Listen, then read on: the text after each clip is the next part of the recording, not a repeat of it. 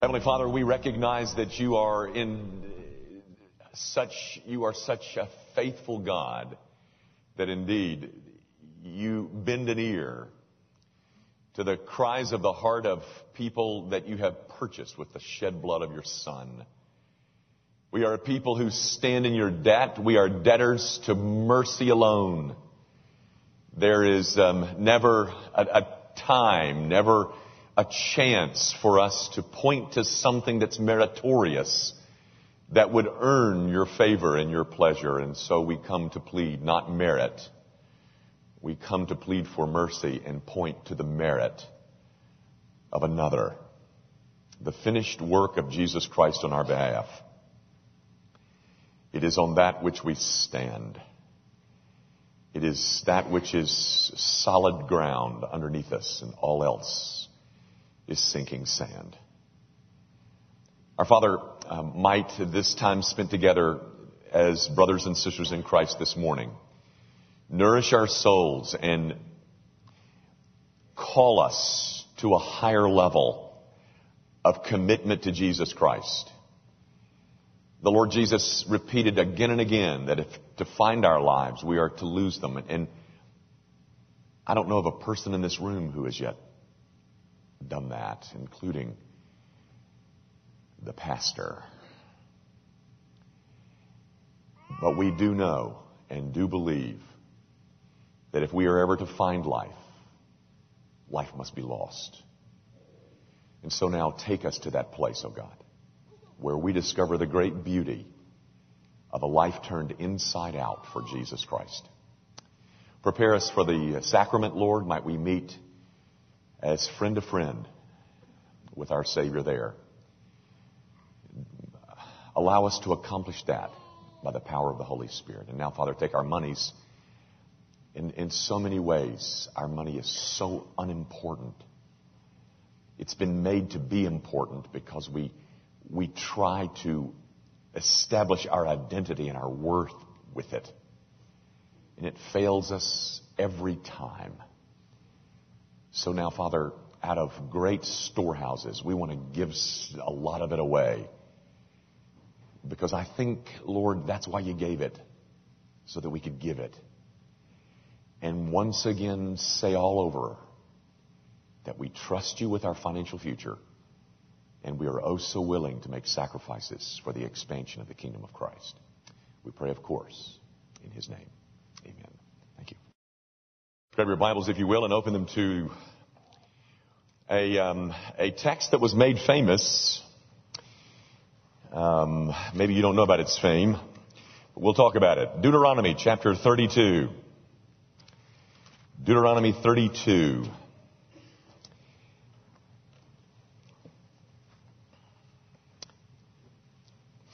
I'm going to read you just one verse, the verse that was made famous, and you'll understand in a moment. Deuteronomy 32 at verse 35.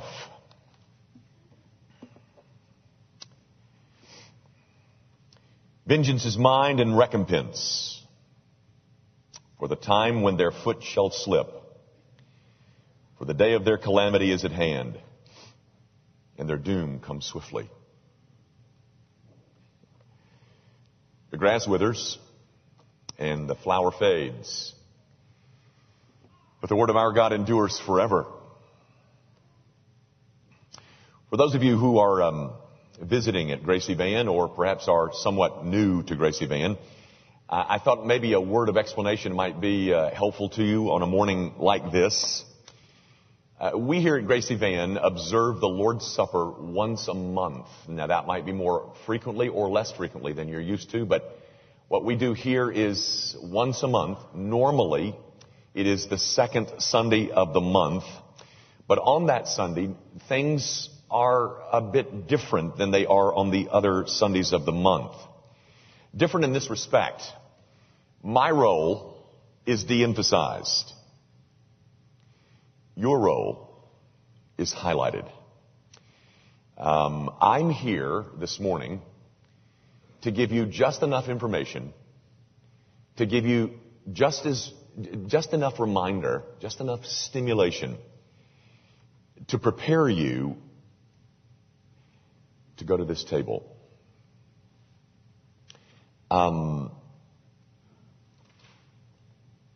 My role this morning is not to give you a message. The message is there. My role is simply to ready you for that. To prepare you to spend some time with your Savior, just the two of you, where you can say some things that perhaps have needed to be said, but hadn't had the chance. Well, this morning, we want to give you that chance. It was the most famous sermon that's ever been preached on American soil. It is still today studied around the country in English literature classes. The preacher was Jonathan Edwards. He was a pastor of a congregational church in Northampton, Massachusetts. And he later went on to become the president of Princeton. The date was July the 8th, 1741, a Saturday. It was 265 years ago, yesterday. The place was Enfield, Connecticut. All of the New England colonies were experiencing something that church historians have called the Great Awakening. It was a revival. It has now earned its own title, the Great Awakening. It is that which some blame for the Revolutionary War. But the revival had not yet touched Enfield, Connecticut, and some feared that because of the profanity of Enfield, that the revival would never reach there. And so Jonathan Edwards was invited to preach, not so much out of interest in the Great Awakening, but more of a curiosity. There was a very discernible indifference, kind of a nonchalance, not much more than his being a curiosity for that congregation. Jonathan Edwards' preaching style is not something that would win a very large audience these days. He preached quite lengthily first. That was the first thing that would win him no friends. But the other thing was he wrote his sermons out word for word. And he read them from a manuscript. Rarely, if ever, looking up from his manuscript. It was not the style of the flaming evangelist of the Great Awakening. It was, if anything, rather boring. Because he, as I said, read it. It was a lecture from a very brilliant man. The title of the sermon, of course, was Sinners in the Hand of an Angry God. And his text was Deuteronomy 32, verse 35. Their foot shall slide in due time. I want to read you a couple of paragraphs from the sermon, just to give you a taste of it. Edwards says, as he that walks in slippery places is every moment liable to fall, he cannot foresee one moment whether he shall stand or fall the next. And when he does fall, he falls at once without warning. He goes on. The bow of God's wrath is bent, and the arrow may ready on the string, and justice bends the arrow at your heart and strains the bow.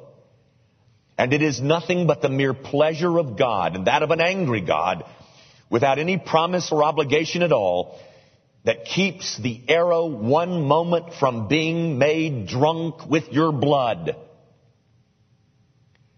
Thus all you that have never passed under a great change of heart by the mighty power of the Spirit of God upon your souls, all you that were never born again and made new creatures and raised from being dead in sin to a state of new and before altogether unexperienced light and life, are in the hands of an angry God.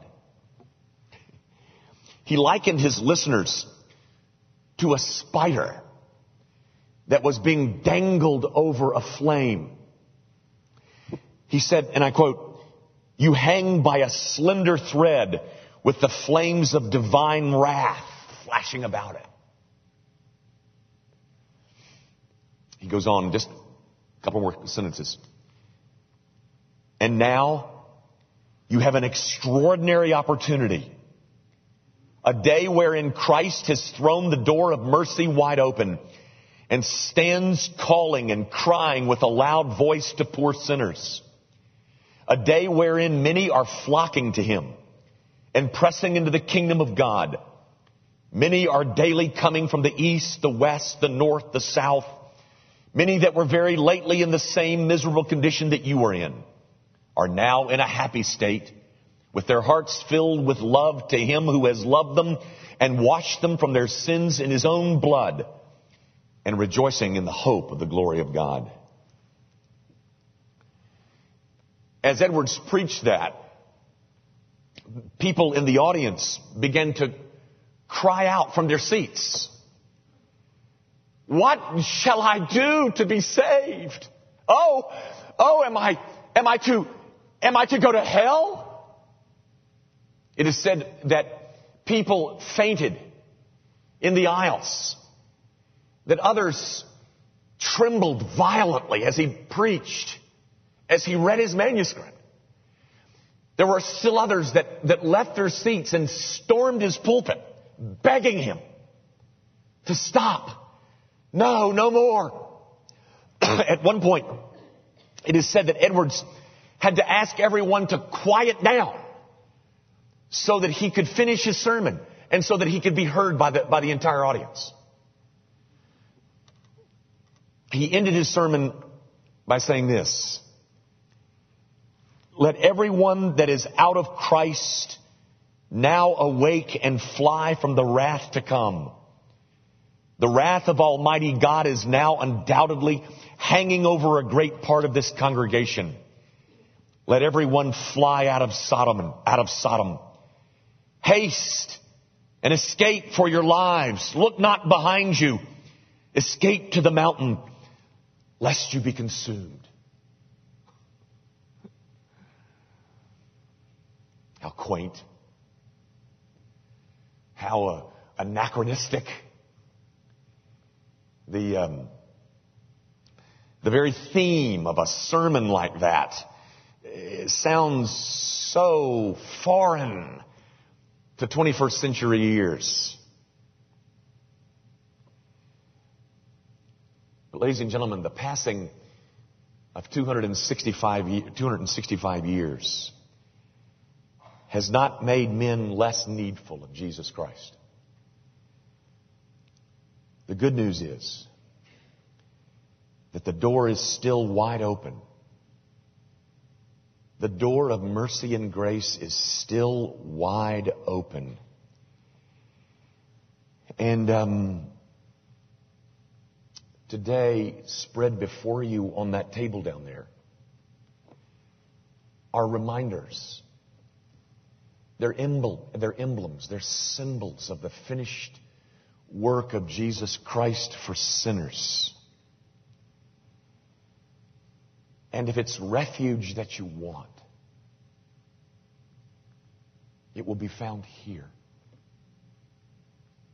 It will be found at that table, ladies and gentlemen. So many of us in this room have found our refuge at this table. My only purpose this morning is to prepare you to go there and to find your refuge there, in the hopes that you might spend some time with your Savior that you haven't spent perhaps in a long time. This table is set for you. Come. May we pray.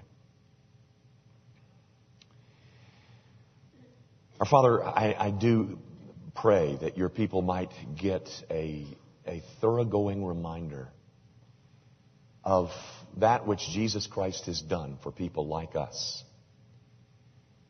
I pray, oh God, that you will use these few short minutes around this sacrament to tell your people once again that they are loved, that they are forgiven, that they have a hope of everlasting life because of the completed and finished work of Jesus Christ. Now, Father, by the power of your Holy Spirit, prepare us and meet us as we, as forgiven people, gather around these reminders of the broken body and the shed blood of Jesus Christ. Of course, we pray in his name as well.